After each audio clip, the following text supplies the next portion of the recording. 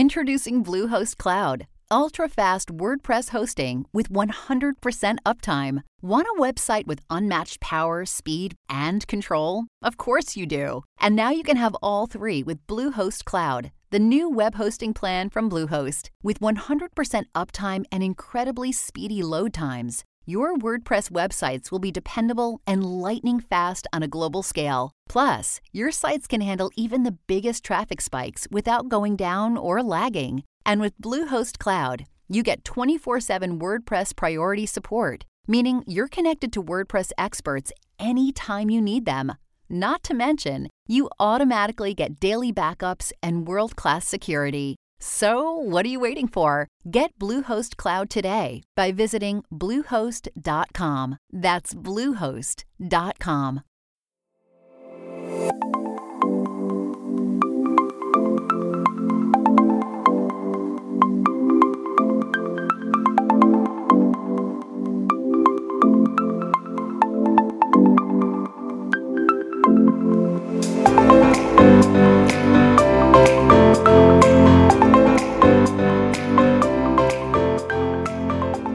Hello, everybody, and welcome back to ActiveQuest. This is episode 31, and I'm your host, Joseph Yaden. Joining me today is Chris Penwell. How's it going, Chris? Good. How are you, man? Well, I was good until I discovered that I had some sort of stain on my shirt. I don't know what this is. It makes me even like, was I abducted by aliens? Like, I don't remember eating anything. Yeah. I mean, that's the only logical solution, or that's the only logical thing I could think of. And that other voice you heard, of course, is Josh Nichols. How's it going, Josh? Hey, pretty good. I do not have a stain, but I'm jealous because I like honey mustard, and that's what you said it might be. Or alien splooge, I don't know. Dude, what if alien splooge is honey mustard, and that's what we've been eating this whole time? If that's true, then alien splooge is delicious. Like, that's where it comes from? That's what, yeah, they're just milking some aliens in space. Oh, wow. Milking some aliens in space. That's a new sentence I've never heard before. Speaking of milking aliens in space. Okay, gotta do that. Oh, me too. I got lemon. What do you got? Key lime. But I went to the store yesterday and I bought lemon, like you just mentioned, and then some other weird fruit that I've never heard of. I don't Is it even know apricot? Chris is always talking about apricots. It's not apricot. I think it starts with the P. Passion fruit. No. Peach? Not pomegranate. No. I don't know. One of those weird, like, exotic Did Canadians invent apricots? Because I've only heard Chris talk about them. I've never seen them at the store in America. Really? So, that's weird. Yeah. So, and you know what? I went to tried to get a LaCroix for today, and I had trouble finding one. Like, I couldn't find one anything at the store, at the natural grocer's store or whatever. So, yeah. So it's weird. Maybe it's only... Is this like a local place? Like, that's... Like organic only organic, or something like yeah, that? an organic store. Yeah, they used to That's sell probably why. like a bunch of them, and then there's none there. So I was like, what? What happened? Maybe if you went to like a regular chain. You guys have Walmart, Yeah. I'm sure, right? Oh, we have Safeway has like a whole box of them, but you know the Croix's not worth it, man. Like I got my Diet Coke, I'm happy. Yeah, great. I don't know, man. I can't drink that stuff. Anyway, believe it or not, ActiveQuest is a video game podcast, and we've got some interesting stuff to talk about today. So they announced Doom 1, 2, and 3 on basically any platform, on all platforms. So we'll talk about that. That was from QuakeCon. There's a pretty good PlayStation Summer Sale going on, and I just wanted to pick out some highlights from that, because like almost every like main like AAA game that you can think of is on there. Like it's pretty good. It's a really good sale. So last week we covered the Joy-Con drift issue, and Nintendo finally issued a statement on that and what they're doing to remedy it. Speaking of remedy, that was a good segue. I didn't even. That was a very good segue. My God. There was an IGN Unfiltered with Ryan McCaffrey. He does great work over there. Yeah, Ryan's great. Yeah, so he interviewed Sam Lake from Remedy, and they were just sort of shooting the shit, talking about a lot of Alan Wake stuff, and that Alan Wake 2 has been kind of ish in development for a really long time, and it just never has seen the light of day, I guess. So we'll talk about that. There was another like what is this? I have it listed. Nintendo reveals cute Japan only Disney Switch. So yeah, it's like Japan only, and I know there's a lot of Disney fans, at least on my Twitter feed. So I feel like some people are really into this. So it's based on the Zoom Zoom thing. The Zoom Zoom. Oh yeah, exactly. I think the system looks really cool. So we'll talk about that. Pokemon Masters release date, pre-registration open now, so we'll cover that. And then finally, Fallout 76 dialogue system for Wastelanders will be more like Fallout 3 than Fallout 4. So that's a lot of people really liked Fallout 3, and I don't know. I think this is more of like a thing for Fallout fans because I'm not like wild into Fallout. I do like it, but we'll cover that too. And then we've got some listener questions now. One thing to note about this episode is that we're going to dive deep into some Fire Emblem Three Houses because I've been playing that, and a lot of people have been playing that, although I don't think either of you two have been playing it, right? Unfortunately. No. Okay, well, it's a really big game, and it's I am practicing Fire Emblem abstinence because of my backlog. Yeah, no, I feel you, man. It's a really big game. It's like Persona, almost, Oh, jeez. But anyway, we've got several listener questions pertaining to Fire Emblem Three Houses. So I'll do my best to answer those. When I looked at the questions, you can tell that the people who asked them are like really into Fire Emblem, and I am too, but not as much as they are. So like, hopefully my answers for that for those questions are satisfactory.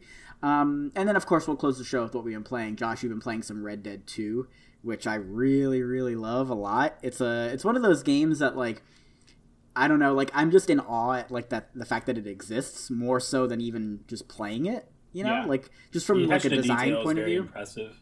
Yeah, exactly. And then Chris, you've been playing Cuphead, actually, which is another game that I really just am blown away that exists. So that'll be fun to talk about. Cool. So you guys having a good week? Everything going okay with you? Yeah, things have been going pretty good. I'm angry with Dr. Mario World because it's getting very difficult. I saw your tweet. I saw your tweet where you were pissed. You were like stuck on a level or something. I was stuck on that for like 3 days. Did you get past it finally, or? I don't want to talk about how, but it involved $2. But yes. Oh shit! Okay. I finally went. You know what? I'm sick of my skill being the reason I'm not getting past this. Yeah. I've put a lot of hours into this game. I'm happy to throw Nintendo some money / get off of this level. Interesting. All right. Well, on that note, let's get into some news. If you guys are ready, of course. Yes. Yep.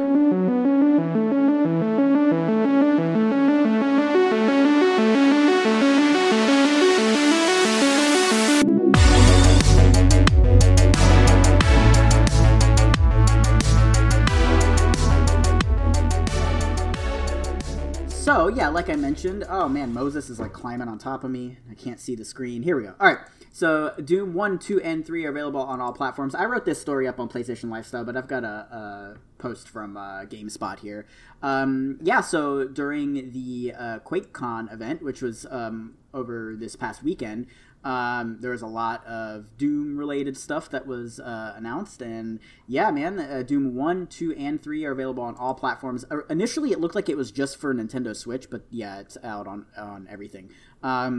So Doom 1 is $5, Doom 2 is also $5, and then Doom 3 is $10. So you can get all three of them for $20, which I is think such is a good deal. I mean, it really is. Now, I'm not like crazy about these older Doom games.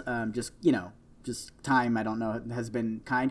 But I watched some gameplay, and I'm like, okay, this actually still kind of looks like it might hold up. Yeah, dude, they hold up really well. And I was going to ask you, Josh, because it seemed like you were really excited about this. Tell me your thoughts on this trilogy coming to all platforms, or that's out on all platforms. So I have to humble brag for a second. Doom 1 and Doom 2 were already on Xbox One through backwards compatibility, but I also want to briefly touch on some quick controversy. They were removed from the store when these came out. Bethesda claimed it was a mistake and they're fixing it. But yeah, at first people were like, why can't I re-download this game I've already purchased? And why am I only prompted with buying this new port? So that was pretty bad. We've never had a game removed from backwards compatibility. Once it's there, it's there. Are you saying like even if you had it downloaded and installed on your system, they like remove that? Or no, that was still there. It's just if you were like, I'm going to go re-download this game that I already own, it didn't show up at first. Oh, okay. Yeah, but Bethesda said it was a mistake. I'm willing to give them the benefit of the doubt because they are fixing it. So maybe, who knows? But yeah, that made Xbox Reddit like really angry at first. Like, what the hell, you know? Right. You know what's funny is when you said that there was controversy, I thought you were going to start talking about the Bethesda Net account. No, that's hilarious too, though. I mean, talk about that. Tell us about that. When you first downloaded Doom 1, Doom 2, and Doom 3, I know on Switch and Xbox, I assume on PlayStation as well, it prompts you to log into your Bethesda account, which might not seem like a big deal because you need to do it one time and then, like, you're good.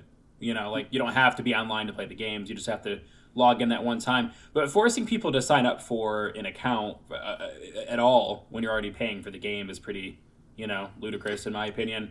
Bethesda did say they were removing that, and they fixed that, and I believe that patch is already rolled out. But I did see a lot of tinfoil hat people on Reddit saying, well, yeah, of course they fixed it because now everyone's already signed up for an account. So they're happy to fix it now because they can get the good guy points for fixing their mistake. And then they got a whole bunch of people to sign up for Bethesda, you know, emails and stuff. Some people were saying that it's only you have to be online, like you can only play online. But that turns out. Yeah, no, it was just the first time when you checked in. I see. And then you were good. Yeah. I also want to take a moment just to say, if you haven't played Doom 3, please play Doom 3. Like, it is not as doomy as the other Dooms, but it's a really great game. So. Mm-hmm. And that's the one that looks more like the modern games, like it's like the visuals, you know. Because Doom 1 and 2 came out like what 93, I think is like 93 and like 95. I don't remember. No, but I think they both came out in 93 if I'm not mistaken. Maybe I'm wrong. I don't know. Anyway, I don't remember, but Doom 3 it's much different than the other Doom games. It doesn't have the fast paced game design like the old ones and the new ones did, or the newest one from 2016 has. Right. The newest game is how you do a proper new Doom game. But like I said, Doom 3 is a fun game. It's definitely worth playing. It's absolutely worth $10. I bought that immediately. So. Right. And Chris, what about you? Are you a Doom fan, at least maybe for these older ones, or are you more of a fan of the new style? What do you like? I'm very unfamiliar with the Doom series. I played a bit of the remake of Doom, like London Drugs, just on the PC, just trying it out on a really nice kind of like high spec one. It's great. And I want to get back into it to play Doom on my PC or something at some point. But yeah, like I love that these classics are coming back to modern consoles. Like for me, like over the last few years, I've learned to appreciate the classics and play more of them, and I've really enjoyed myself like playing all these stuff. Like I just finished Hot Shots Tennis, for example. You know, like weird stuff like that. God. So yeah, like it's great that this stuff is available for people and for fans. I think, and especially from like a game preservation point of view, because like it's not like you can, unless you have access to those old physical versions of those games. I mean, maybe not in this specific situation, but there are a lot of like cases where unless you have the system for that game, like you can't play it, and sometimes it just doesn't work out, especially for some of those old PC games where like they aren't compatible with modern machines anymore. Like it gets weird. So I'm glad these are available, especially on ports are always a good thing because it just means more people can play them. Yeah. And these are priced perfectly. I just want to point out Doom 3 came out in 2004 and it's $10. Like that's very Capcom, are you listening? Yeah. Like come on.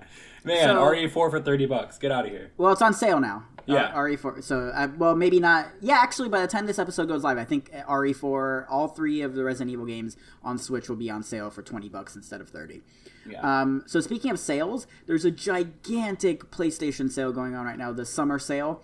Literally, there were over 400 games because I did the write-up, and so what's funny, this is a little bit of like inside baseball stuff. What's funny is if you copy and paste straight from the PlayStation blog, the formatting is like fucked. So first of all, everything on there is in all caps, which is just, it doesn't look good. But also, they have like different columns. They'll be like, this is the sale column and this is the regular price. But if you just paste that over, it's just two prices next to each other, and it looks bad. Yeah. So I had to like individually basically go in and like kind of do everything, and It was like, anyway, it was like over 400 games, but there's some really good shit. So I'm just like going through the list now. I mean, my God, there's so much stuff. A bunch of Assassin's Creed games like Odyssey. You can get Assassin's Creed Odyssey for $23.99. Oh, keep in mind, these are PlayStation Plus prices. Battlefield 1, it looks like is on sale in some form or another. There's like the Titan. Oh, this is awesome. Battlefield 1 and Titanfall 2 bundle for $9. That's really good. Bloodborne's on sale for $15. Blood and Truth, which just came out, $32. So save you a little bit on that. All the Dark Souls, Dark Souls 2 and 3 are on sale. So there's just like a ton of stuff. By the time this is published, the Xbox summer sale is over because it ends on the 29th of July tomorrow. We'll record this, of course, on the 28th. But yeah, there was a lot of good stuff for sale on Xbox too. Switch has some pretty good deals, but not like the Xbox and PlayStation sales. So just to put it into perspective, like, okay, Resident Evil, like the remake, I guess, is $8, but on Switch it's $20 on sale, right? Like $8 on PlayStation, $20 on Switch. Yeah, instead of 30 on right. Switch. Yeah. Or like Resident Evil, same deal. Resident Evil 4, $8 versus $20 on sale on Switch. So yeah, I mean that's gonna happen. You're gonna pay more for. There's still some good sales on Switch though. Like I don't know if they're still on sale, but I know the SteamWorld games were on sale. Yeah, and I own those on PC, and like I had first one on 3DS. I've got some on Xbox, but anyway, I really wanted to grab those on Switch, so I grabbed all those for like nothing, like really cheap. Nathan Drake collection for $15. So that's $5. That is the best deal like ever. Yeah. Like those are 3 great games for $15. I mean, just check out. We've got a post here on PlayStation Lifestyle, but you can go anywhere. PlayStation Blog. Check out the store just on the system itself. There's like a ton of shit on there. So I just wanted to let our listeners know about that. Okay. Cool. So this was one of the bigger stories. Nintendo addresses the Switch Joy-Con drift, and it will offer free fixes and refunds, which is sort of the big deal here. So I've got a story pulled from GameSpot here. This is Eddie McCutch. Let's see. Let me get the thing. Okay. Quote, recently reports emerged that the Nintendo Switch's Joy-Con controllers are liable to a, quote, drift or register analog stick movement without any input from the user. That is a problem, and now Nintendo is addressing it. Vice obtained an internal Nintendo customer support memo that states that support members are now being told to offer users free repairs for the broken controllers, no questions asked, and even if the controllers no longer fall under Nintendo's warranty. Additionally, those who pay for repairs are being offered refunds. That's amazing. Quote, customers will no longer be requested to provide proof of purchase for Joy-Con repairs, reads a line from the memo. And then it continues. Additionally, it is not necessary to confirm warranty status. If a customer requests a refund for a previously paid Joy-Con repair, and then ellipsis, confirm the prior repair and then issue a refund, end quote. And then here's the statement from Nintendo. In an official statement, Nintendo said that it takes, quote, great pride in creating quality products and we are continuously making improvements to them, end quote. The statement. Okay, yeah, that's pretty much it. I just wanted to let everybody know about that because that's kind of a big deal. It's something that I wouldn't expect Nintendo to do. Yeah, one of the things the memo said just to trust the customers and like help them, which is fantastic. I'm going to get mine repaired. I'm very excited. I was about to trade my launch Joy-Cons in towards just a new set, so it's nice just to get them repaired. Yeah, you've been talking about that. Let me toss it over to Chris. What's your take on this? Do you agree with me that you think maybe that this is like out of the norm for Nintendo to do, or do you think that it makes sense that they did this? What's your thoughts? It does make sense, and the reason why that is out of the norm is because Nintendo's quality control is really up there, you know? So this is kind of like a weird circumstance for Nintendo, and it's great to see that they're backing their quality control and trying to keep that image in the industry. Mm-hmm. Yeah, I'm with you. That's a good point. Like, typically when Nintendo releases any sort of hardware or anything like that, or games, anything really, they're always in good shape. So yeah, it is unusual to see that. Now, I think it's actually probably why the response took too long. I feel like they didn't. It's not that they didn't want to fix the issue. I think it's probably that they didn't want to acknowledge the issue. You know. Mm-hmm. Because that sounds like really bad to be like, hey, a whole bunch of our controllers are breaking. You know, but. Yeah. This is the way to handle it. It's good that they're taking care of it. Yeah. Now, one thing that's, I guess, sort of interesting to me, at least, is that I feel like I heard people talking about this like right when the system launched, and like I don't know that like has it just taken 2 years or more for them to start speaking up about it? Do you remember that when the system first launched, there were like issues? I don't know if they were drift issues. Maybe there was something else. There might have been drift issues too, but I remember there were connectivity issues with the Joy-Cons too, where they weren't registering and there was interference. Yep. Oh, that's what it was. Okay, so I guess this is different. But who's to say that after 2 years of using your console that it's like that it maybe stops working as well? Like I don't know that that's Nintendo's fault, right? Maybe it is, maybe it isn't, but. I don't know, like, I feel like there may be some people, like, taking advantage of this who, like, were, like, hard on their system and, like, are just like, oh, Nintendo's offering fixes, cool, just send it in. So, I don't know. I don't know what the stats are on that, but people always find It's nice they're just trusting people, though, because I've used mine normally, and I've only had it for, since launch, so, 2.5 years, but, like, I didn't really notice it until I started playing Final Fantasy VII on my Switch. And then I was like, every single menu, it would go, through everything. Because, you have your finger on the controller so much in Zelda or something, you don't really notice it as much because you're constantly moving. But every single menu in Final Fantasy, I was like, stop. Like, why is this happening? And then it was around that time where everybody online was like, hey, I'm having drift issues too. And I was like, okay, so it's not just me. So I felt a little bit better. But, yeah. So I'm excited about getting it replaced for sure. Yeah, I think that's great. A great move. And even if people are like maybe taking advantage of it and being dishonest with it, I think Nintendo can afford to eat some money on that, I guess. And it just looks good. Makes the company look good, and it's a great like goodwill move. It's a small price to pay, for goodwill. Yeah. And, yeah. So, cool. Let's move on. This is the Alan Wake story. Alan Wake 2. So like I mentioned at the top of the show, Ryan McCaffrey interviewed Sam Lake. So Josh, what is he? Is he like a head writer, right? He's like one of the top guys at Remedy. At Remedy, yeah. Yeah. And what was so fascinating, I thought it was interesting just how candid he was. Because you don't usually hear people be like, oh yeah, we've been working on this game and it just hasn't worked out. Like, you don't normally hear people say stuff like that. Yeah. They were talking about how basically they'd been wanting to do Alan Wake 2 for a while, and that, since the first game is so beloved that they have this high standard now, and they didn't want to just put something shitty out, which is understandable. But also, a lot of their ideas sort of turned into other games, like a Quantum Break or now Control, which is coming out here in a few weeks. So. Yeah, and they said that like shortly after the shipment of Alan Wake 1, which was in 2010, that they kind of started thinking about Alan Wake 2, and now it's 2019, 9 years later, and we still haven't seen it. So I don't know. Now I feel like it's almost reaching Half-Life territory, not in like notoriety, but I guess in terms of it's been so long now, right? Like if you put it out, that thing better be damn good. What do you guys make of this? Josh, let me toss it to you first, since you're such a big Alan Wake fan. My guess, and the only reason I'm not like worried about like a Duke Nukem Forever situation, yeah, exactly, it's probably just been in pre-production forever. They probably haven't actually like put that much work into it.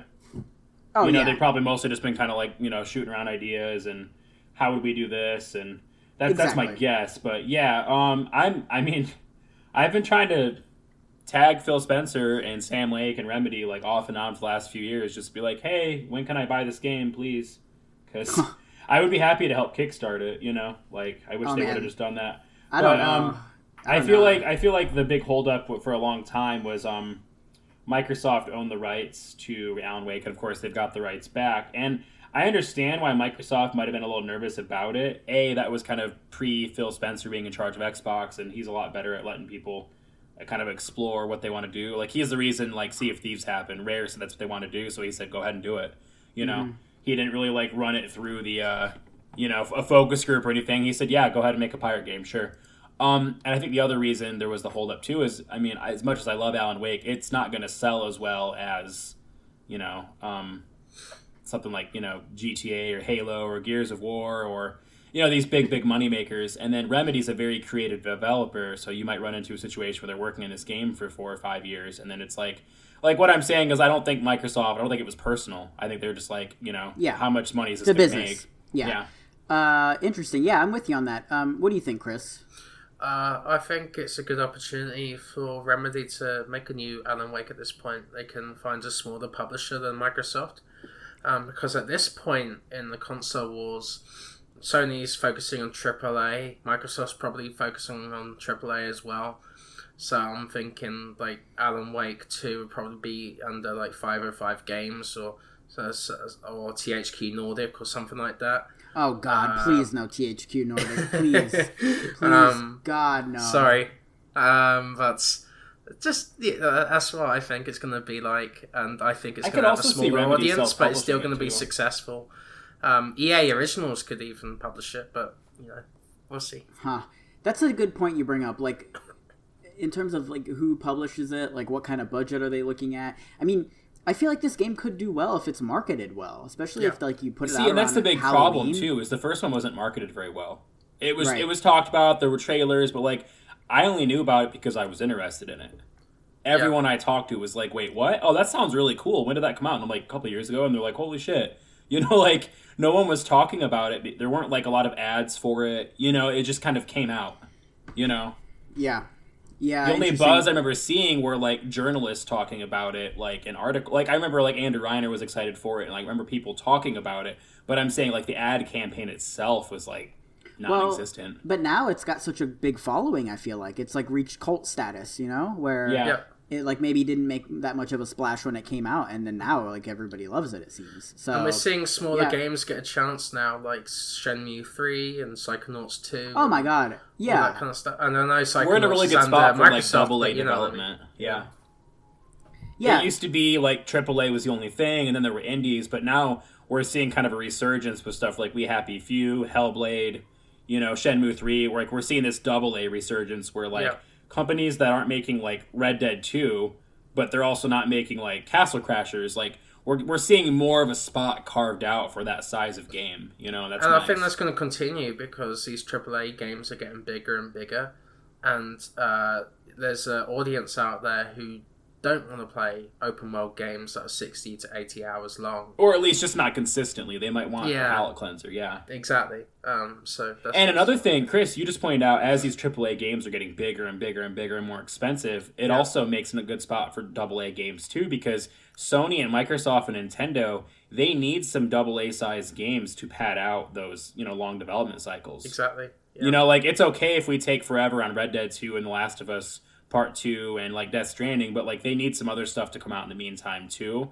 And so I think that as AAA games get more ambitious, we're going to see more AA games because of that. Like it only makes sense for there to be investment in that size of game too. And I think publishers are starting to see that smaller budget games can bring a bigger profit. Like Man of Medan from Bandai Namco. That Bandai Namco is also publishing Rad from Double Fine, right? So, there's weird all sorts of there. Opportunities there for publishers nowadays, or for developers. I think Hellblade really helped, like show like the big companies, like like at the Game Awards when I forgot her name, and I can't remember her name unfortunately, but she was very talented in that role. The voice actress. Yeah, like when she came out on stage, I think that was like a big like holy shit, like these games are huge and like they can go tit for tat with your Red Deads and your God of Wars too. Like, those might be considered better by some people, but the fact that like a pretty small team by comparison can, put a couple years of work into a game and like, craft that much of a masterpiece is really impressive. Yeah. Yeah. So I think maybe we will see an Alan Wake 2, but it just might be a while. So Chris is throwing his sinful ways behind him too. He is going to be playing Alan Wake now on his PC that he just got. Yes. Awesome. Yes, I boot it up. It's installed. But I just got to sink the time into it just to really appreciate it. And now we can hear Chris get angry on Twitter with me and want this game to come out. We'll see. Sounds see perfect. what I think. Yeah. Cool. So let's move on here. I just wanted to touch on this really quickly. We don't have to go too in depth with it, but there was a new Switch that Nintendo announced that's Japan only, and it's like a Disney related one, and it's for Disney's Tsum Tsum Festival. I don't really know exactly what that is. It's like a mini game thing, I think. Yeah. Is it TSUM? Those guys? Yeah, they've got cute little plushes. They're like shaped like Dr. Mario pills. Yeah. They're like stacking rocks, like in Japan. That they've got like a tradition where they're stacking stuff. So that's Interesting, where it okay. comes Yeah, the from. plushes are really cute.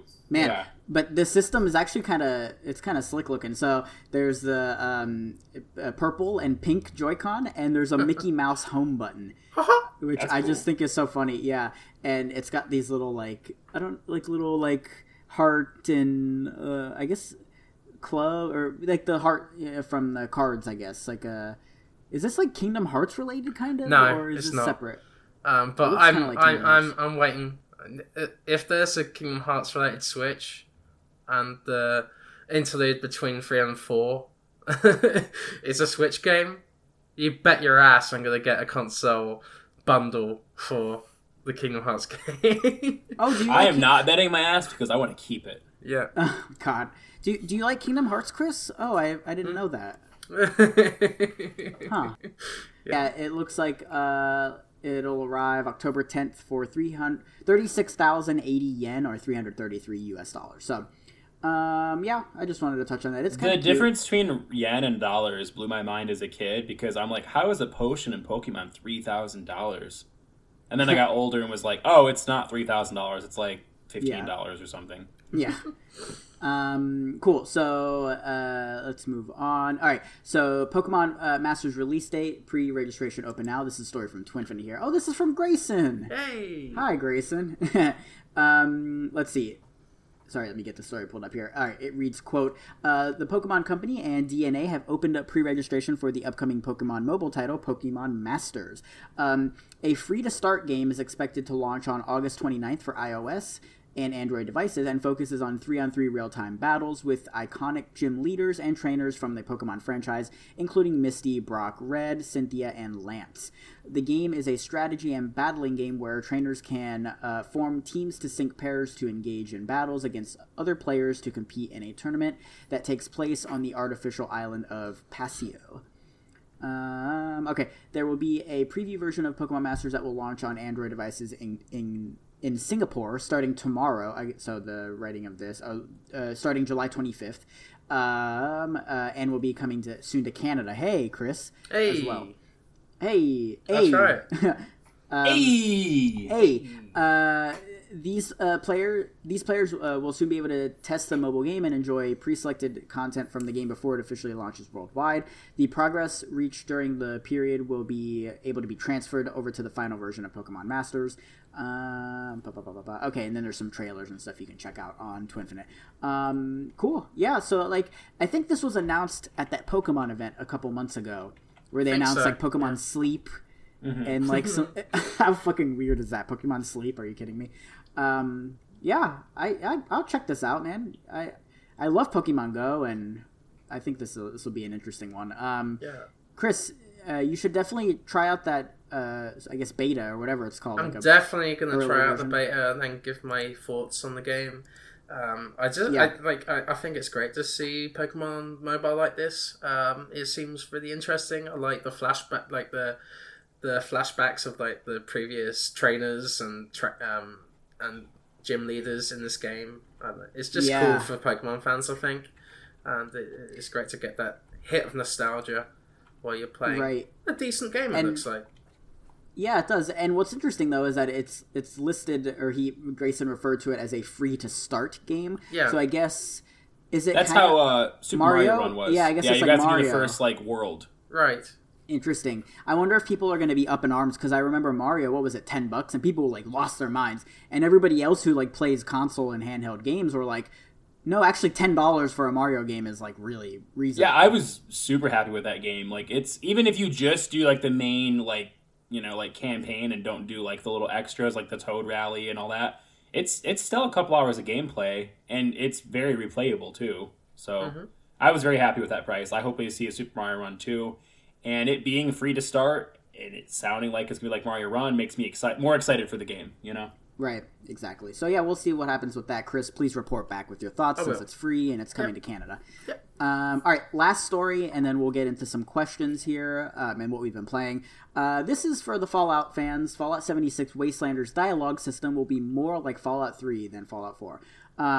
This is from PC Gamer, and it's from Christopher Livingston.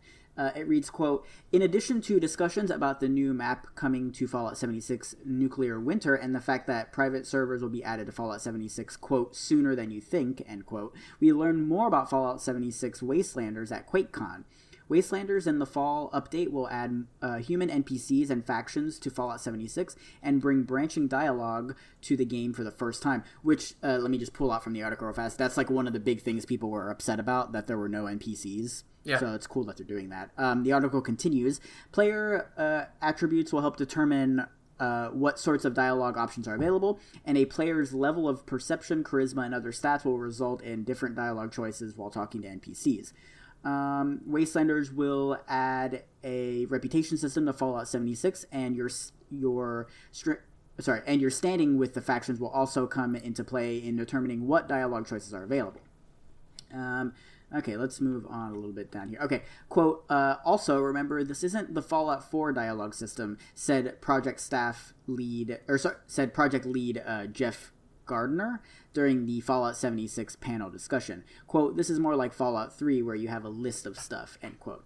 We can just end it there. Okay, so that's kind of interesting because, there was, I guess, some controversy too when Fallout 4 came out for a lot of things that people didn't like about that game, like the base building or whatever, the settlement. The whole thing. Yeah. Some people were, like, really angry with it when it's a good game. Yeah, I actually kind of enjoyed Fallout 4, but it's cool that you'll have, like, a list of options and you aren't limited to just, like, generic sort of... Canned responses, Yeah. My biggest problem with the dialogue wasn't so much that they were, like, more, like, smaller, because, like, they would still say a bunch, but, like, I couldn't tell what my guy was going to say based on what the thing was. And so I'm like, oh, yeah, this sounds like what I want to say, and then it goes, like, completely, like, different. I'm like, whoa, I didn't mean to kill that guy. I just, So, yeah, that was my only complaint, and that happened sometimes, like, in L.A. Noire, too. That's what I was going to bring up. Yeah, L.A. Noire. So, for those who don't know, like, there are a lot of games where there'll be, like, dialogue options, and some games will say, like, the option you'll have is exactly what your character will say. That's awesome, because you know what's going to happen. But some of them are just, like, generic, like, doubt, positive, lie, negative, neutral, whatever, and then, like, you pick whichever one you think might apply, and then your character says this thing, and you're like, that's not what I intended at all. And it's like, positive for who? There's blood all over my hands now. Yeah, exactly. So, I didn't mean to do that. Right, or like you mentioned, L.A. Noire, and that was a big deal because that was like a detective game, and you were like supposed to like interact with other characters to sort of progress the case, Mm-hmm. And you know what was kind of neat about that too? I didn't know this till years later, but the doubt option was supposed to be like intimidate or something, but they changed it to doubt like way later. Yeah, so like you're like, you know what? I doubt it, and then Cole like picks them up and throws them out a window. You're like, holy shit! Like, why did you do that? Yeah, that I said I didn't believe you. I didn't say I wanted to kill you. Yeah, I think L.A. Noire has some really cool ideas in it, but that was like a big problem where the whole basis of like how successful you were at the case was determined on your reactions and how you interacted with these characters, and then you couldn't even accurately do them because the whole thing was messed up. So I think if they ever did an L.A. Noire 2, they should like be more clear. My least favorite thing about that game is they essentially like painstakingly, with like the most detail ever, like recreated California almost exactly from that era. Yeah, L.A. And then it didn't really get much use. Mm-hmm. Like, that game didn't need to be open world. It could have been a linear game. It would have been, like, better for it, almost. I think that's a good point. Like, the story was a big, cool thing, but yeah. A funny part of that game a funny part of that game is, like, it would be like this: "You're a lying piece of shit, Josh." And then it says, "Oh, sorry, I didn't mean to say that." Yeah, never mind, my bad. So that was hilarious. I also thought it was funny when the controller would vibrate, and you're like, well, I don't know why a banana's a clue, but okay, sure, I'll bite. And then you pick it up, and Cole's like, why would I need that? And you're like, I don't know, man. The controller vibrated. Yeah. I think that game is, I don't know, we're talking about L.A. Noire now instead of Fallout 76. But anyway, the whole point is, when implementing dialogue options into games, there's a right way to do it. And that's cool. We need to know what we're going to say. Yeah, exactly. And that's really cool that Fallout 76 it seems like is doing it the quote-unquote right way. Mass Effect, I think, is an example of where they went the same route as Fallout and L.A. Noire, but, like, you knew what you were going to say pretty much. Like, it would have, like, 3 or 4 words, but, like, I don't remember ever selecting a dialogue option in Mass Effect and having the same, issue. Oh, I see. I still knew what I was going to... Like, them saying they did the same system, but it worked. But I do miss that Dragon Age Origins system, just like Fallout 3, where like you had the exact dialogue that they were best going to say. So I prefer that system personally myself. Yeah. But I'm with you. Just to take it back to Fallout 76, I think this is a sign that Bethesda's listening to their fans, and maybe they'll bring Fallout 76 back into the gaming consciousness again, like No Man's Sky and these lives and Destiny on live service games that have at first kind of like failed to impress people, but brought people back over time. Maybe I will finally eventually get the sequel to the best Fallout game, which is New Vegas. Yeah, a lot of people really like New Vegas. Yeah, I'd like to see that game bounce back. I don't know that it can, just because of the horrible press it got. But yeah, we'll see. But No Man's Sky got horrible press too. Yeah, that's true. But man, that game is like amazing now. Yeah. Like it's now like, it is. It's got like they're about to put VR out on, and like man, there's like a what's it called? It's kind of like the mode in Fallout New Vegas. What mode is that? Like brutal mode or whatever, where you can't die, or if you die, hardcore, yeah, something like that. It's really cool. Yeah, No Man's Sky is awesome. All right, so that about wraps it up for the news. Let's take a break, answer some questions, and then we'll dive into some Fire Emblem. We'll be right back.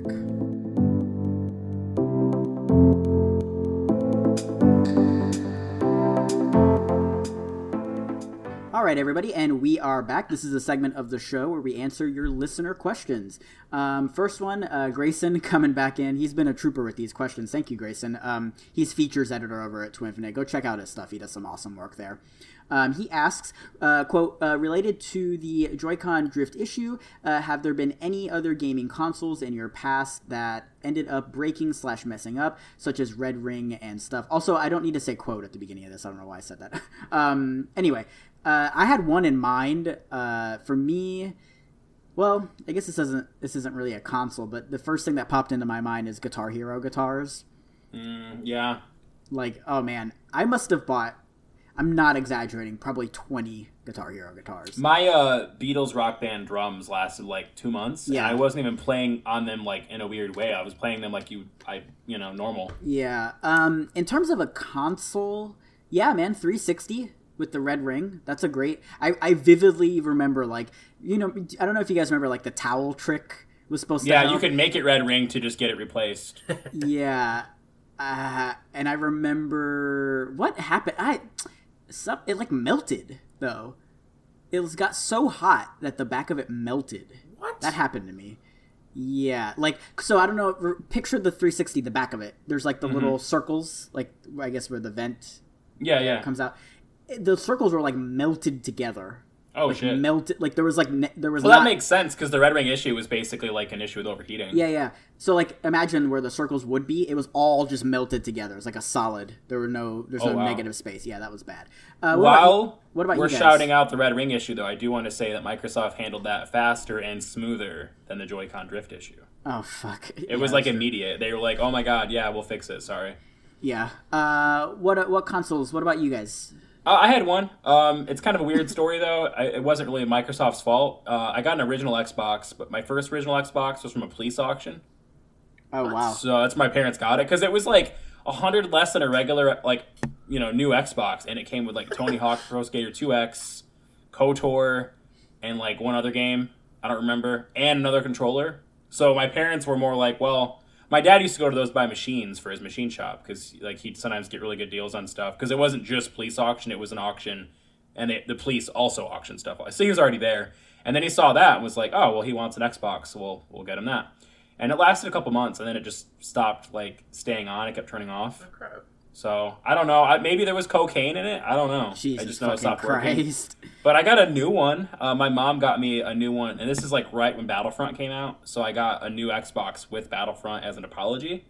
Which Hell yeah! I was like, "Why are you apologizing to me? You bought me a new, it's cool." But yeah, so that was pretty exciting. That's the only issue I've ever really had, other than the hinges on Game Boy Advance SPs. Oh my god! Breaking if you look at it.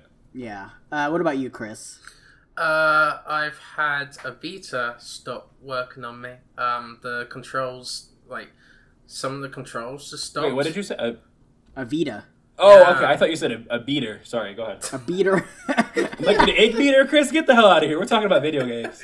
But yeah, the analog stick just stopped working.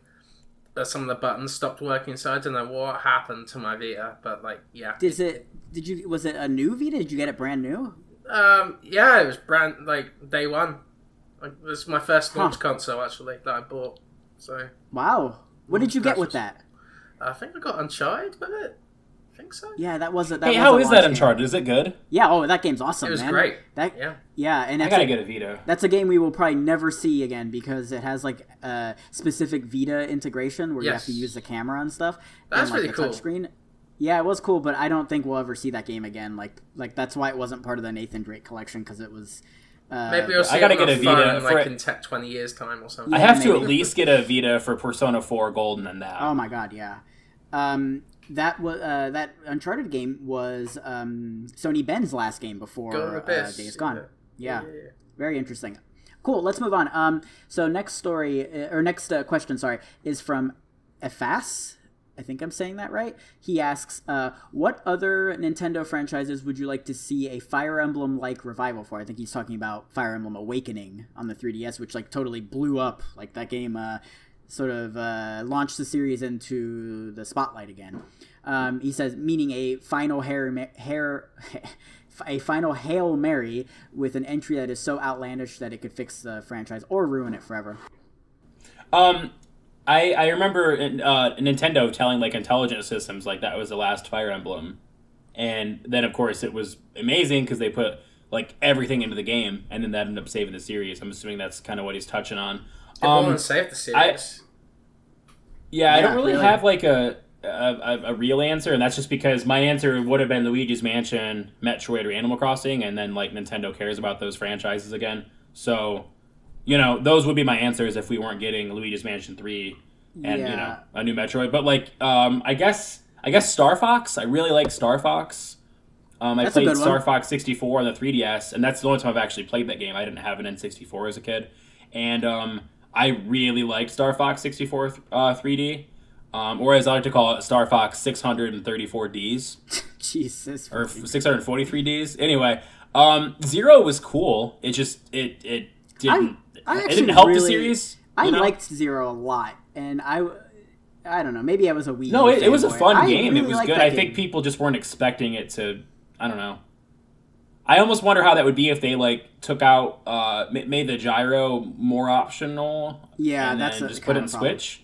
Yeah, because that game would probably be like kick ass with like a pro controller on the Switch. I don't know, exactly. But yeah, Zero was fun. But I guess that's my real answer then is I want Star Fox to come back fully because it's a series with a lot of potential that we just don't see. Right. What about you, Chris? What do you think? I would like to see a new Kid Icarus game with an open world concept. Oh yeah. Oh my god, that'd be open awesome, flight kind of like game where it's an action RPG. It's kind of like Breath of the Wild, I guess. Like as you go along the game, like your flight gets a little better. Like Pit, I think the main character, he has issues flying. And like it'd be great if like it's a gradual kind of like increase in flight, so you can visit certain areas at certain points of the game. That'd be really cool. The 3DS one was really ambitious and good. You just had to be right-handed, and you had to have a stand. Yeah, that's basically to play it. Yeah. Interesting. Yeah, so I'm gonna pick another Nintendo franchise, Advance Wars. Oh man, that Advance Wars was so good. We haven't seen Advance Wars since the DS. So yeah, I think it's been like 12 years or something crazy. We haven't seen Advance Wars. I think there were one or two on the DS, but yeah, they were good too. Man, I just feel like you hear people talk about those games so much. Like, I don't know if it's just that in our bubble we hear people talk about that, and then outside of it nobody cares. But no, because Wargroove came out, and Wargroove's entire thing was we're making an Advance Wars game because there needs to be one. That's a great point. Yeah, the developers of Wargroove are like, all right, so like if you aren't going to do it, Nintendo, I guess we'll have to. And that game came out and it was awesome. So I think Advance Wars could definitely fall into that category. Cool. So we do have more listener questions, but now that we're gonna jump into what we've been playing, I think we should just integrate them into that because all of them are Fire Emblem related. What do you guys want to do? Do you want to talk about Fire Emblem first, or do that Let's last? jump Yeah, into yeah. it. Go ahead. I'm really curious because I haven't played the new one yet. Cool. All right. So, and also for Fast's question, again, his point was about how Awakening came out in 2013 on 3DS, and most people probably hadn't heard of Fire Emblem in the West yet, right? So like that game came out and it just sort of blew up and everybody fell in love with it. So That game was actually hard to find even in stock. I remember I had to go to like 3 Walmarts to buy it. Yeah, that's right. I remember I was working at GameStop at the time and my boss had to download it digitally because we didn't have any copies, and he worked at GameStop and he couldn't find a copy. So yeah. So after that, we had Fire Emblem Fates that came out, and that did really well too, although it wasn't as highly regarded as Awakening. And then we had Fire Emblem Heroes, the mobile game, which is obviously doing really well for Nintendo too. And then now we've got Fire Emblem Three Houses on Switch that just came out. And so the premise for this game, for those who don't know, it's... Can I ask a quick question too? That the Wii U thing, I didn't play that. Was that Fire Emblem or what was that? There was no, a Wii U. No, there wasn't a Fire Emblem on Wii U. There was supposed to be a Shin Megami Tensei Cross Fire Emblem game, and when they announced that, I lost my shit because my God, that would be amazing. But it just never came out. I don't know. It did. Okay, I thought there was some kind of weird spin-off. It was Tokyo Mirage. Yeah, that. Tokyo Mirage. Yeah, that's what was that? That's Shin Megami Tensei. That's not Fire Emblem. Oh, okay. That's the same series as Persona. Okay. Because it's Shin Megami Tensei Persona. Anyway. So yeah. Okay, sorry, I was just trying. Yes, I couldn't remember what that no was. Fire Emblem on Wii U, but anyway, yeah.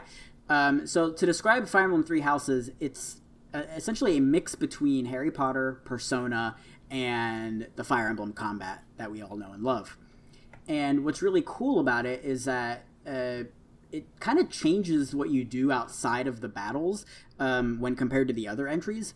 As the series progressed with the other entries, it's like you could sort of interact with different characters to sort of build up your battle stats or whatever. And as the series went on, that kind of became more prominent, and you could do more things.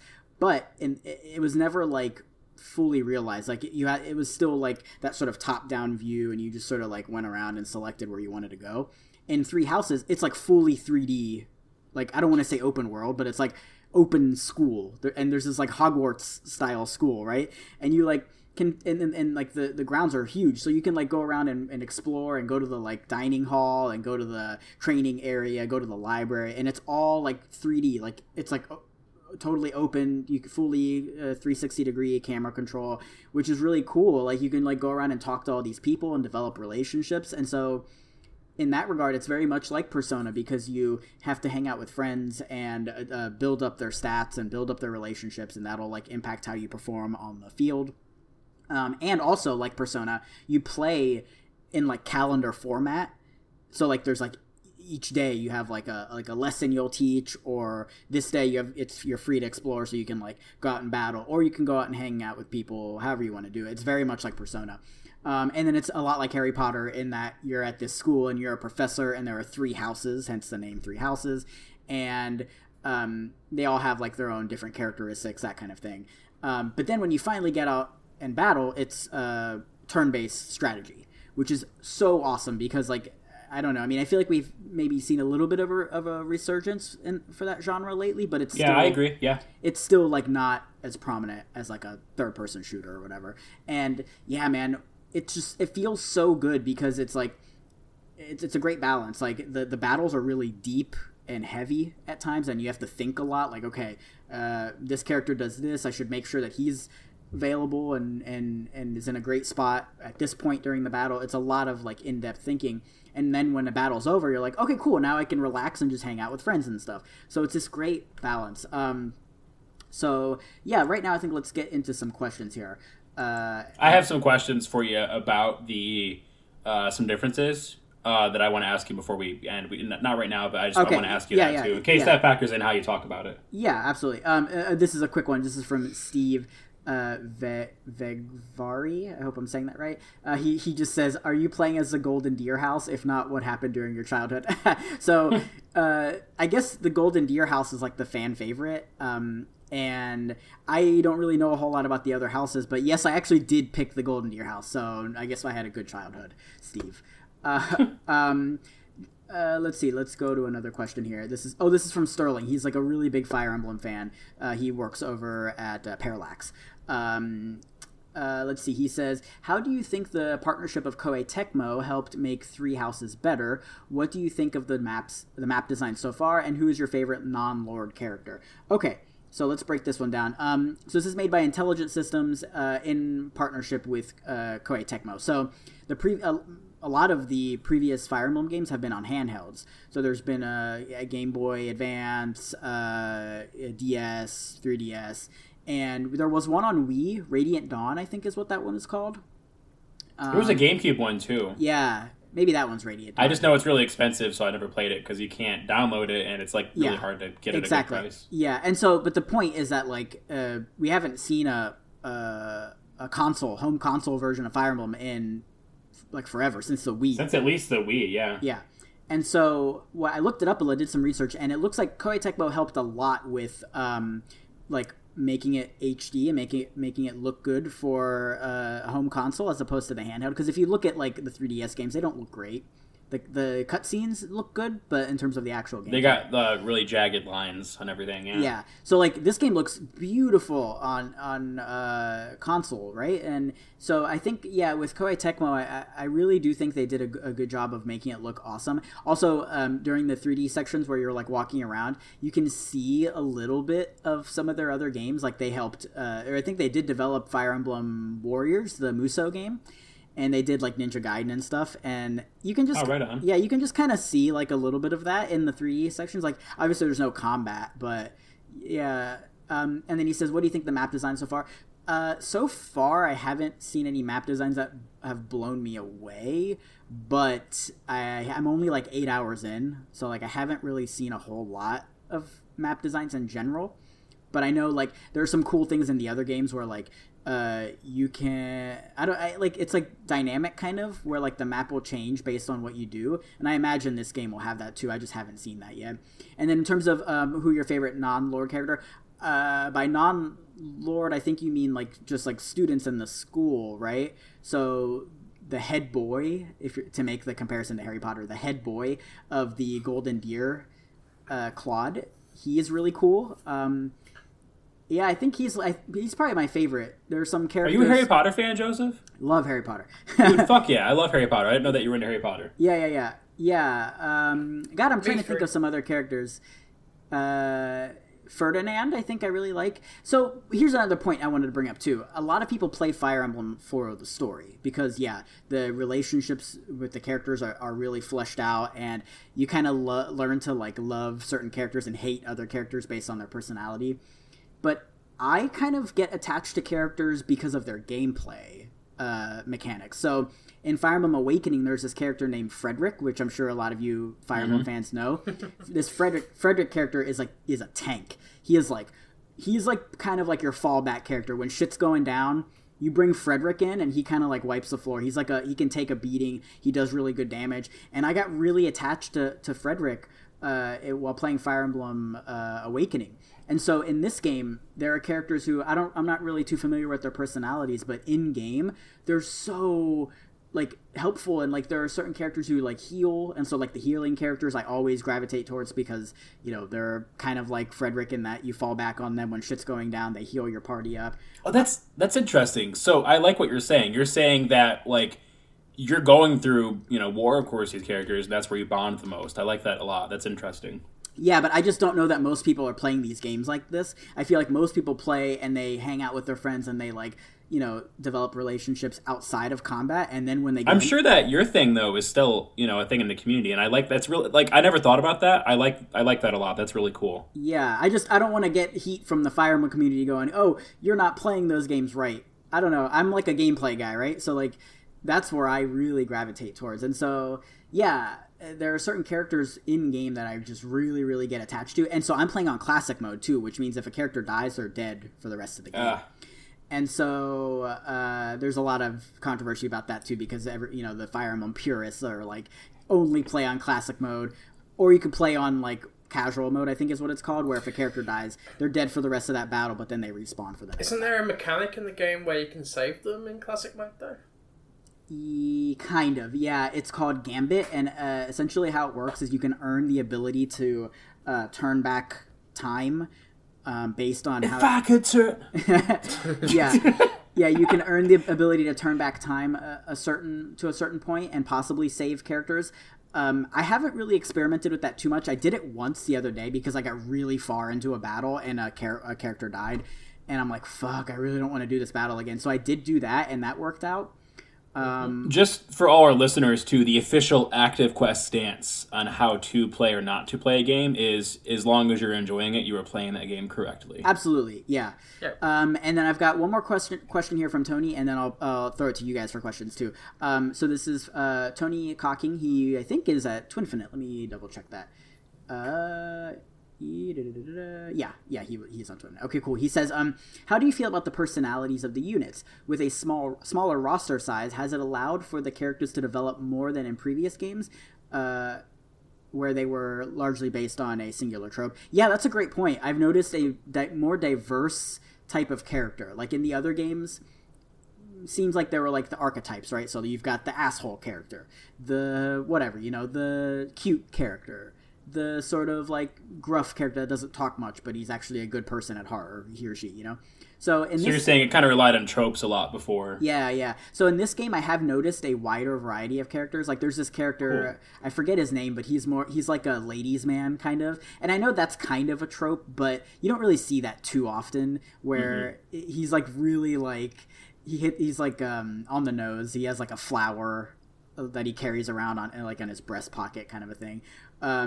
Yeah, he's a really interesting character. But again, in terms of personalities, I don't really gravitate towards the characters like that. I'm more of like I gravitate towards them in game. But like I said, Claude from the Golden Deer is really, really cool. He's like a really nice character, but he's sort of like he's like confident, but also he's like I don't know, like the sort of sidekick character almost. He's really kind of an interesting character. I'm curious to see how he turns out.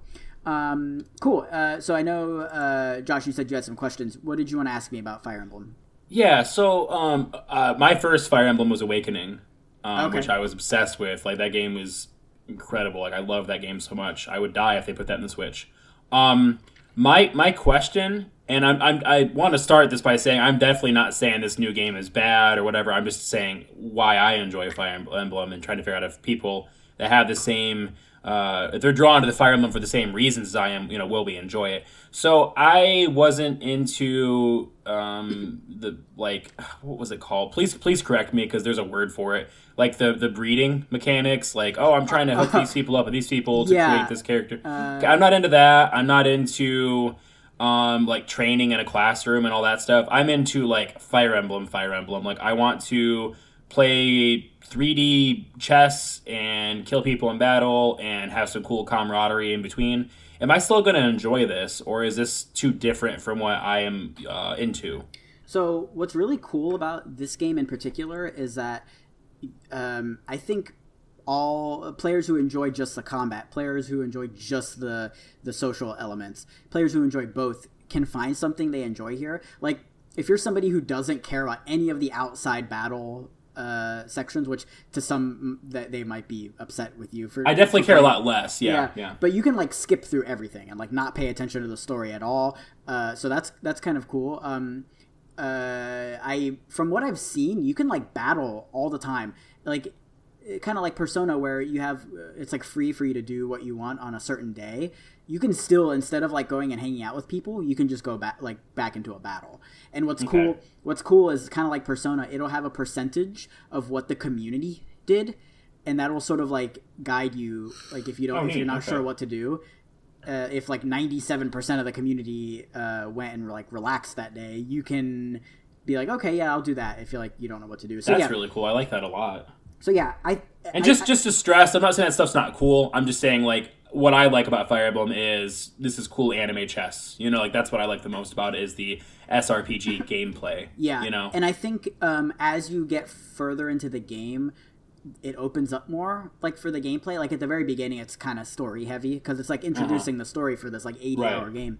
So yeah, but you could totally just skip through it and just just play the battles. I will say that I think maybe it would be a good idea to at least try to get into the story at first, because when battling, you may like relate to characters better, and like some stuff may not make as much sense if you just skip through everything. Right. Yeah, I'm just wondering how much you're forced to like sit in a classroom and do the Harry Potter school you can stuff. skip through all. You can manually teach your class, or you can automatic. I've just been doing automatic because I don't care about that part either. You can skip through everything. Yeah, so you'll be fine. Yeah, I mean, that stuff's neat. I'm just hoping the meat of the game is still, SRPG time, exactly. Yeah. Okay, cool. So that makes me feel really good about when I decide to, play that. Right. Chris, did you have any thoughts on this? Are you a Fire Emblem fan? What do you think? I've gone into Fire Emblem a little bit. I played a bit of Awakening. I played a bit of Fates. And I even played a bit of Heroes. But my main problem with the series is that I'm really invested in the characters, but when their arc is kind of finished, with their conversations and stuff, I kind of got disinterested.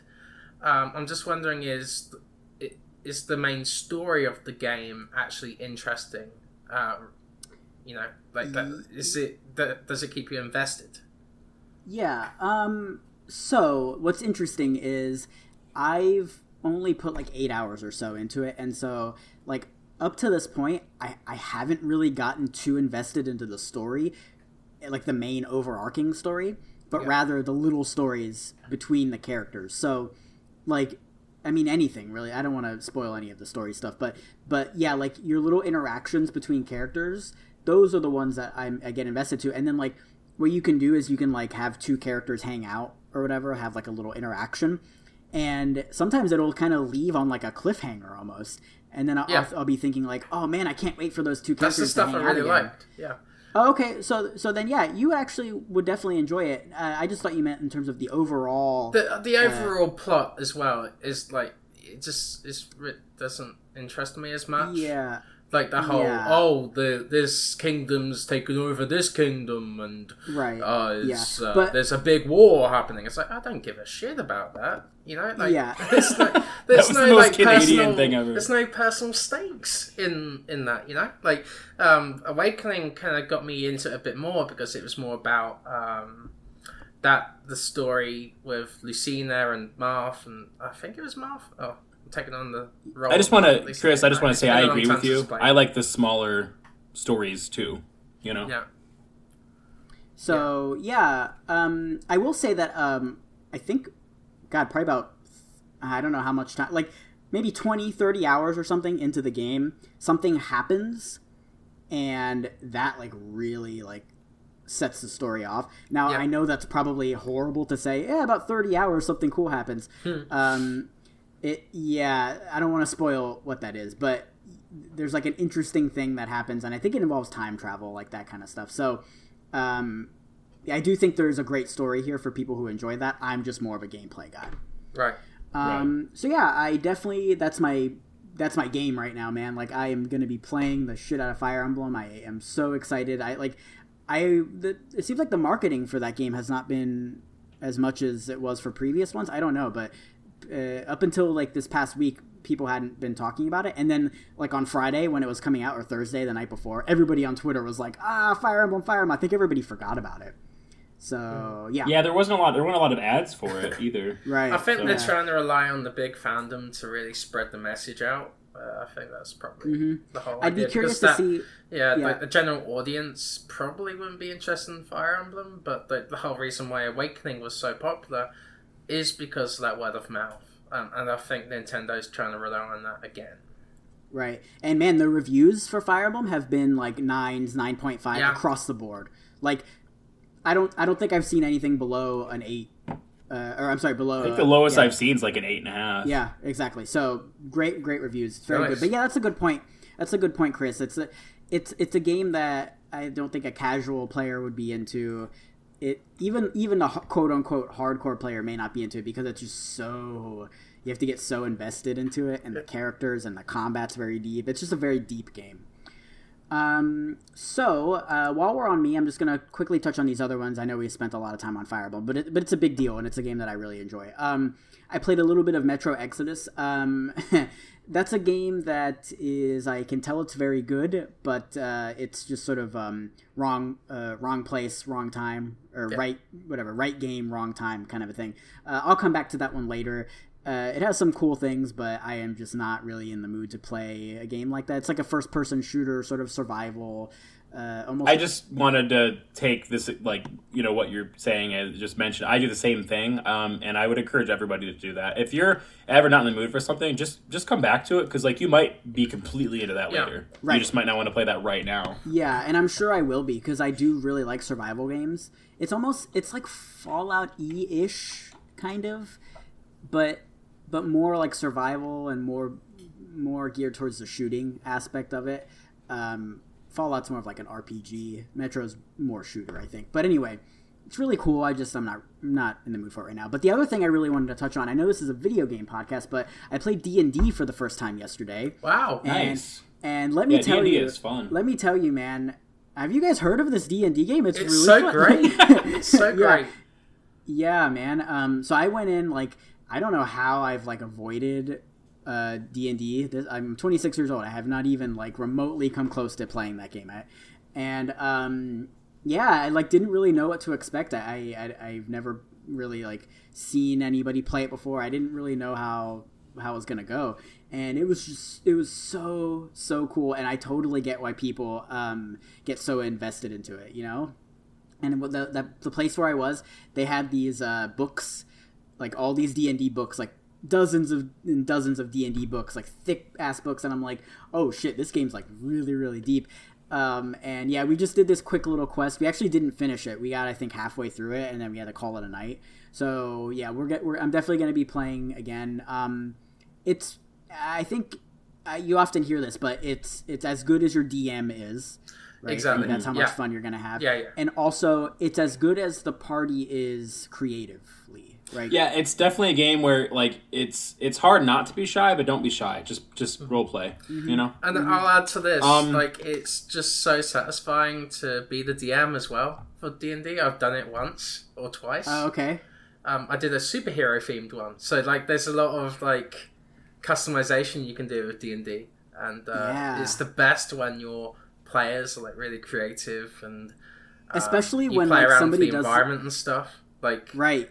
Yeah, if someone says a suggestion, and like the DM is like, "Yeah, cool, that's the best," because like that whole idea of like improvising is just so unique for D&D, and it's just fantastic to do it. Yeah, and it's one of those games where like people can just say these like off the wall things, and you're like, okay, I guess that's where the story's going now. Cool. All right, wasn't planning for that, but cool. And like you said, good DM will just roll with it. So played that last night. I know it's not a video game, but I think it's worth talking about. D&D is awesome. Game Informer, they did their top 50 RPGs a couple years ago, and they had D&D as like a special kind of lateral to the first place, but like just as a shout out, because they were just pointing out without D&D we wouldn't have so many of the games we have. Yeah, exactly. It's like the original RPG, I mean, we wouldn't have like Red Dead and Mass Effect and all kinds of stuff if it weren't for D&D kind of inspiring an entire generation repeatedly. Each generation people end up checking it out and getting inspired from it. It's proper game design. It's true game design to its core. It's really cool. So that's what I've been playing this week. Some really like deep ass games, So let's toss it over to Chris, because you've been playing a little bit maybe more lighter games. Maybe what have you been playing this week? Well, I don't know if it's that lighter or not, but yes, sir, I have been playing some Cuphead. That's pretty good. Cuphead is what you said, for those who maybe didn't understand. Yes, sir. In case your Canadian's a little rusty. So, is this your first time playing Cuphead? So I tried to play it about a year ago, I think, and I couldn't get far into it. I got annoyed, I got frustrated, and I stopped playing. But I had like when I was replaying it again on my new PC, and I really enjoyed my time with the game. The game design is challenging, but at the same time, like you can tell like the bosses kind of like patterns, and you got to follow it. You got to follow a certain way of defeating the bosses, and it's not as difficult as you might think. You know, like you just gotta. It's difficult. Don't get me wrong, but like you gotta use your reflexes, your gaming skills to really defeat the enemy, the boss, and like it's just a fantastic game in that retrospect. And also, I just love the visuals. It's goddamn stunning. Like just so much personality in the animations and the hand-drawn kind of nature of it. Just fantastic, and it just takes that 1930s look and just brings it to life. Also, I'm just going to say this, whoever composed the score for Cuphead was robbed at the Game Awards. My god. Jeez. Oh yeah. Jeez, the music this music so good. is so goddamn good. Yeah. The jazzy kind of like soundtrack, and the personality of like the soundtrack in specific areas, like the world map, like being like this happy-go-lucky kind of like theme, and then you get that theme with the Mr. Dice, or the Dice kind of boss, and it's like this jazzy kind of like song with lyrics. Cuphead's it's really fantastic. interesting too, It's because wonderful. when you do the dice casino battle, Yeah. the game doesn't go to 9 frames per second like Bloodstained. All right. Sorry, I had to. I'm glad you're enjoying Cuphead though, Chris. So how far it's have you fantastic. gotten? Do you know? Oh, quarter of the way through. I'm on the second Inkwell Isle section. Okay, I think that's where I am. I'm stuck right now. I can't. Yeah, like, it's one of those games it's too. so tough. My one Right. complaint would probably be the airplane sections. I don't think Oh they're needed. man. They're super tough, and yeah, sometimes it just feels like a bullet hell where there's not that much strategy in you just have to be lucky, I guess. I might be wrong about Because that, but there is a little bit of like random generation, right? Like what type of, like, I guess because the bosses have like different phases, but yeah. sometimes it'll change each time you play. Yeah. So yeah, that's an interesting point too. Cool. And what Definitely change the controls too. I talked to Joseph about this when he got it when it came out in Switch, but like the default controls are not, in my opinion, and in Chris Plant's opinion at Polygon, are not as good. If you tweak the controls, I actually posted it in our Discord. I'll post it in our show notes in case anyone's interested, since we're discussing it. But yeah, you can tweak the controls to make the game much easier, to control. Yeah, that's a good point too. All right, Chris, what else have you been playing? So I've been playing Dead or Alive 6, the story mode. It's very dumb. It's super dumb. But it's I'm laughing the best because Chris way keeps possible. saying the story. Yeah.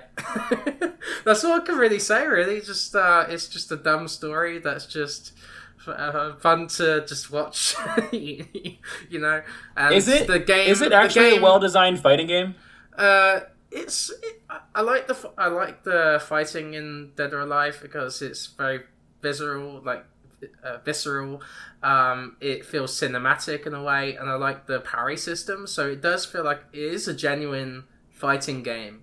It's just a shame that they're focusing more on the boobies than the fighting game mechanics or features. I always thought it was really interesting that they have to reconcile, we're trying to make a really good, serious, just well-made fighting game and boobs. Yeah. They have to, combine those two things because those are the two fan bases. Mm-hmm. It's Boob Simulator 2019. Yeah. That's what it is. So nothing too wild to report on Dead or Alive 6, I guess, right? No, Chris? nothing much to say. I just added it in there, I don't know. Right, it's my 20th game I finished this year, so just woo! Alright, fair enough. Okay, Josh, let's talk about what you've been playing, because you've been playing sort of a meteor game here. What have you got? Oh, I am playing Red Dead Redemption 2. I picked it up around launch, but I just, like you mentioned with Metro Exodus, I just wasn't in the mood for a game with that much depth at that point in time. Mm-hmm. It came out, I think, was it 2018? Yeah, October of 2018. Yeah, I don't remember what I was playing. I was playing a lot of things at the time, though, so I think I just was busy. But yeah, I finally I traded my physical copy in and grabbed a digital copy during Xbox's summer sale because I prefer to be digital on Xbox. And so I got it for like $30, I think. I don't remember, but anyway, it's really good. I'm really enjoying it. I mean, I know this isn't like revolutionary to say, but because everyone loves it, but I'm really enjoying it. As far as progress goes, I just finished the first legendary animal battle with the bear. Yeah, and then on the way back, I'm actually on my way back right now. I was very gracious and paused my game to record with you guys. No, but on the way back to camp, this lady, she was trapped under a horse and she needed help, so I helped her. And then I offered her a ride, not realizing I'd have to get rid of all my bear loot. Oh, no. To give her a ride back home. And so I told her that she'd have to find another ride because... Yeah, just went through all I've got trouble. like a 1,000-pound grizzly bear in the back of my horse. I'm not about to just abandon that to give her a ride. So she can call an Uber or something. She'll be fine. Yeah. But I at least got her from underneath that horse. So she's not dying now. That was nice of you. Yeah, but I'm really enjoying it. It's really good. It's absolutely stunning in 4K. That was the entire reason I got it an Xbox too, is because I wanted to play it in RS. It's so pretty. It's also a game where it is better if you don't try to rush. Right. It's gonna take longer to not fast travel. I don't know how to explain, communicate, what I'm trying to say, articulate it. A lot of things that can be tedious or annoying in RPGs that you would want to not do. Like, for example, fast travel might be preferable to, just doing that, getting somewhere more slowly in some other games. But here, it's just, it's so much, it's so immersive that I enjoy that it takes me 10 minutes to get to the place I'm going, because I might stop and kill a deer on the way there. I might, help a lady from under a horse and then tell her she has to walk home.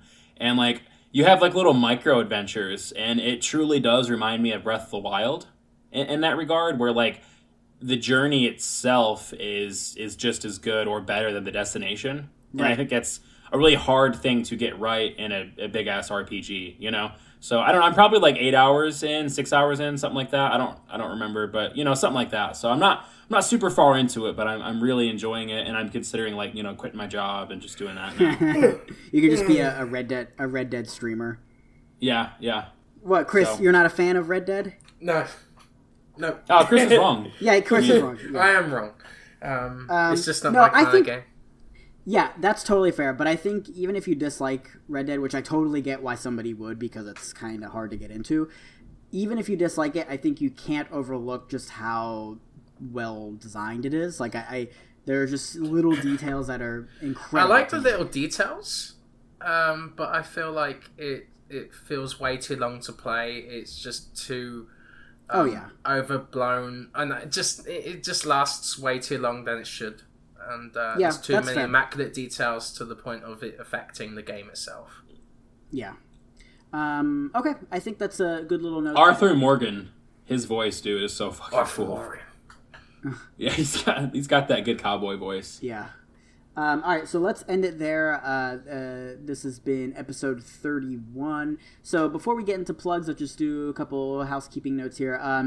You can support us on Patreon. We've got our $1 tier. You can toss us a buck if you like what we're doing. You can find us on iTunes, Stitcher, TuneIn, Spotify, Google Play, YouTube. Leave us reviews on iTunes. That helps with the algorithm. I know you always hear people say that, but it does help. We've got a few 5-star reviews already, so thank you. You don't have to write anything. You can just just check the little 5-star. You can find our shirt on Teespring. Chris, you just ordered your shirt, didn't you? Yeah, it should be coming soon. Yeah, I'll probably post a picture on the Twitter page or something. Please do. That would be awesome. Yeah. Cool. And let's go around and we can do our plugs here. So, Chris, where can people find you when you're not on Active Quest? So you can find me on Twitter at PenwellWrites. I am writing something now, and I just finished it. So it's to do with my wish list for Kingdom Hearts 4. I know, typical Chris writing about Kingdom Hearts, but it's going to be great. I think it's going up on Jack of All controllers. So I just recently joined them, and I'm also I might review Hot Shots Tennis for Rapid Reviews UK as well. So keep a lookout. Awesome. I still got to record my VO for that interview series. So oh man, I know. It's just so hard busy. to get people I am so busy. Josh, where can people find you online? At Mr. Josh Nichols on Twitter and twitch.tv/jerkjersh77. And you can just find me being a cowboy. I'll probably end up streaming some Red Dead 2. Because unlike Chris, I'm happy to just sit there and hunt rabbits for 45 minutes. I am with you. I totally am with you. Chris, it does help if you drink whiskey and wear a cowboy hat while you were playing. Oh my god. I don't have a cowboy hat yet, but I'd rather join Chris and play, have whiskey and play Resident Evil 2 instead. Resident Evil, yeah, he does his Whiskey Wednesdays. Yes. Cool. And then for me, you can find me on Twitter at Joseph Yaden and on PlayStation Lifestyle, covering news throughout the week. Again, I am still working on some stuff that I can't talk about. Here, I'll put it to you this way. It gets boiled down to just trying to communicate with people via email, which just takes way longer than if you tried communicating via Slack or something like that. So that's what that's boiling down to. Email takes too long. I don't like it. Yeah, I know. All right, and that's been episode 31. Oh, one other thing too. I wanted to get the two new Wolfenstein games that came out, Youngblood and Cyberpilot, but I just literally did not have the time to. So hopefully. Oh my god, dude. You have no idea. I've been looking forward to Youngblood. I have it pre-ordered. It's paid off. I just am not going to get it because I just don't have time to play right now, but it looks so cool. So hopefully one of us will have picked it up for next week's episode, episode 32. So stay tuned for that. And I'll put that out. I'll put this out there for people. What should we do for episode 50? This is just an idea. Just putting it out there. What should we do? Okay. Yeah. Yes. I think we should hog tie Chris and put him in the back of a horse and make him play Red Dead 2. That's a great idea. Yes. Let's do that. Yeah, so we'll start talking about stuff to do for episode 50. Also, you just put out your review for Crash Team Racing. That's live, right? Yes. Mm-hmm. Yep. Okay, and then there was another review you guys did too. Are you working on right now? Right? Maybe Bloodstained we're working on. Yes. Yeah, you guys are doing Bloodstained. Okay. And then I think we can talk about it. We just can't talk about the game, but we also are going to be. I'm trying to remember what the name was because they changed the name. Well, it was Ion Maiden. Now it's Ion. Ion Fury. Yeah. It's from 3D Realms, or the publisher. I'm excited for that. I guess because we're reviewing it, but the embargo ends in mid-August, so look forward to that. We just can't talk about it until August 14th at 10 a.m. or something. Okay, so we'll stay tuned for that. We should have plenty of time to cover that. Oh, yeah. Cool. I'm excited for that. All right, so it's been episode 31. Thank you, everybody, for listening. You guys are awesome, and we'll see you next week. Bye. Bye.